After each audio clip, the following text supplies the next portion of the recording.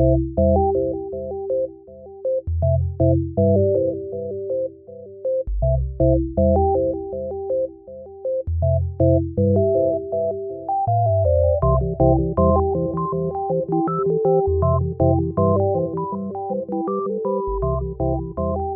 to Manawaker Studios Flash Fiction Podcast. I'm CB Droege. This week, the finest intergalactic parking enforcement officer the Bureau had ever known, by J.D. Harlock. Belos was no doubt the finest officer the Intergalactic Parking Enforcement Bureau had ever known. If he had to tell you why, he would say it was because he lived to hand out tickets. But if he was really being honest with himself, it was because he lived to hand out tickets to Jean-Pierre.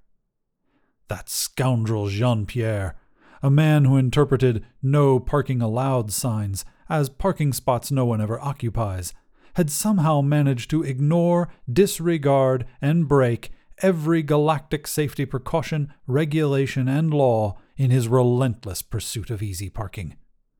Although that was tantamount to terrorism to a man like Belos, he had, slowly with the years, developed a begrudging respect for his spaceway rival, and that only served to encourage him to devote even more of himself to his lofty dream of nabbing the fop.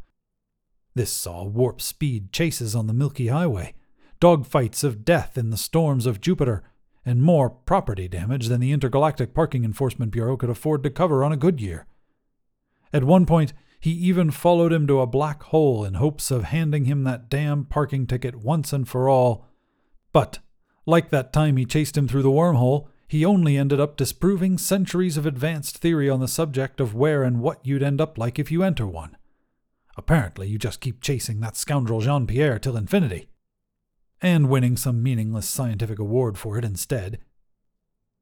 Now, having staked out Jean-Pierre's latest insult to the intergalactic parking rule of law for the last 24 hours off the moon of Earth, Belos was certain that he finally had that scoundrel in the unwavering grip of intergalactic parking justice. After a series of brutal nights in the garbage belts that saw him maneuvering for his life, all Officer Belos had to do now was wait for the parking meter to tick down melodiously to the end of his unbridled misery. 10, 9, 8, 7, 6. As he neared the euphoric climax he'd longed for as long as he could remember, he found that he could no longer control his repulsion to the ship that scoundrel Jean-Pierre had dared to flagrantly snub him with over the years. Belos was never one to look down on the citizenry of the Galactic for their chosen method of transport, but with the fang-toothed two's faded-out azure paint, dented hull, and brassy exhaust, it was easily one of the most repulsive vehicles Belos had ever set his sights on. This, and not the sheer relentlessness of Jean-Pierre, or his utter shamelessness, is what Belos found bewildering. Though a rapscallion at heart, a scoundrel like that scoundrel Jean-Pierre had the connections and resources to procure a spacecraft that could impress and excite. Not that this wasn't one at one point, before that scoundrel's antics withered it into an early junkyard retirement. Like a Valkyrie Rush or Crimson Chariot or even a knee-weakening Pegasus XZ. But for some reason or another he chose to drive around in a clunker like this instead. Maybe there was more to this man than Belos thought. Now, that may well have been the case, but that didn't do that scoundrel Jean-Pierre any favor in his book. Oh no! To the fine officer, the more opulent the vehicle in question was, the more intoxicating the write-up would be. Just think how delicious it would have been if Belos could impound a Pegasus XZ. If he did, he would have left the office yesterday morning a laughingstock, and would have returned to it this evening a golden god whose legendary status in the treasured annals of parking enforcement history was all but secured. The thought of it alone was more pleasure than Belos could bear on a good parking enforcement day. And he wanted nothing more than to write out that rapturous scenario in his memoir, Life on the Gritty Spaceways of the Intergalactic Parking Beat.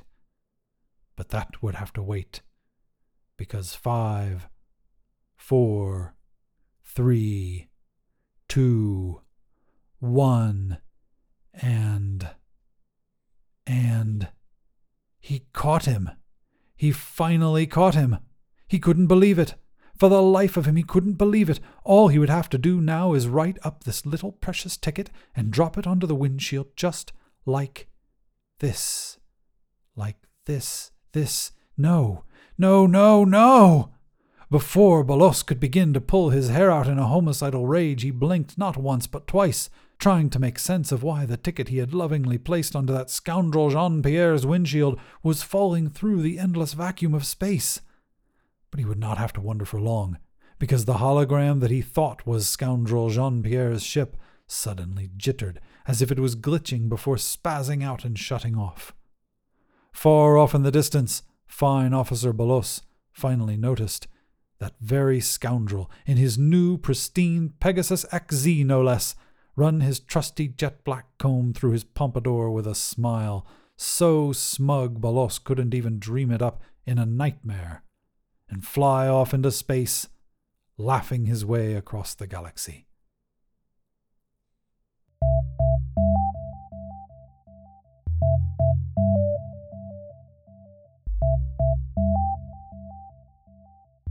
This has been The Finest Intergalactic Parking Enforcement Officer the Bureau Had Ever Known. Written by J.D. Harlock. Manawaker Studios Flash Fiction Podcast is supported by patrons on Patreon. Visit patreon.com/manawaker to find out more. The Flash Fiction Podcast theme song is by Kevin MacLeod. Manawaker Studios Director of DICE is Ben Baston. The podcast is produced, edited, and narrated by me, CB Droege. You can follow me on Twitter at CBDROEGE. Thanks for listening.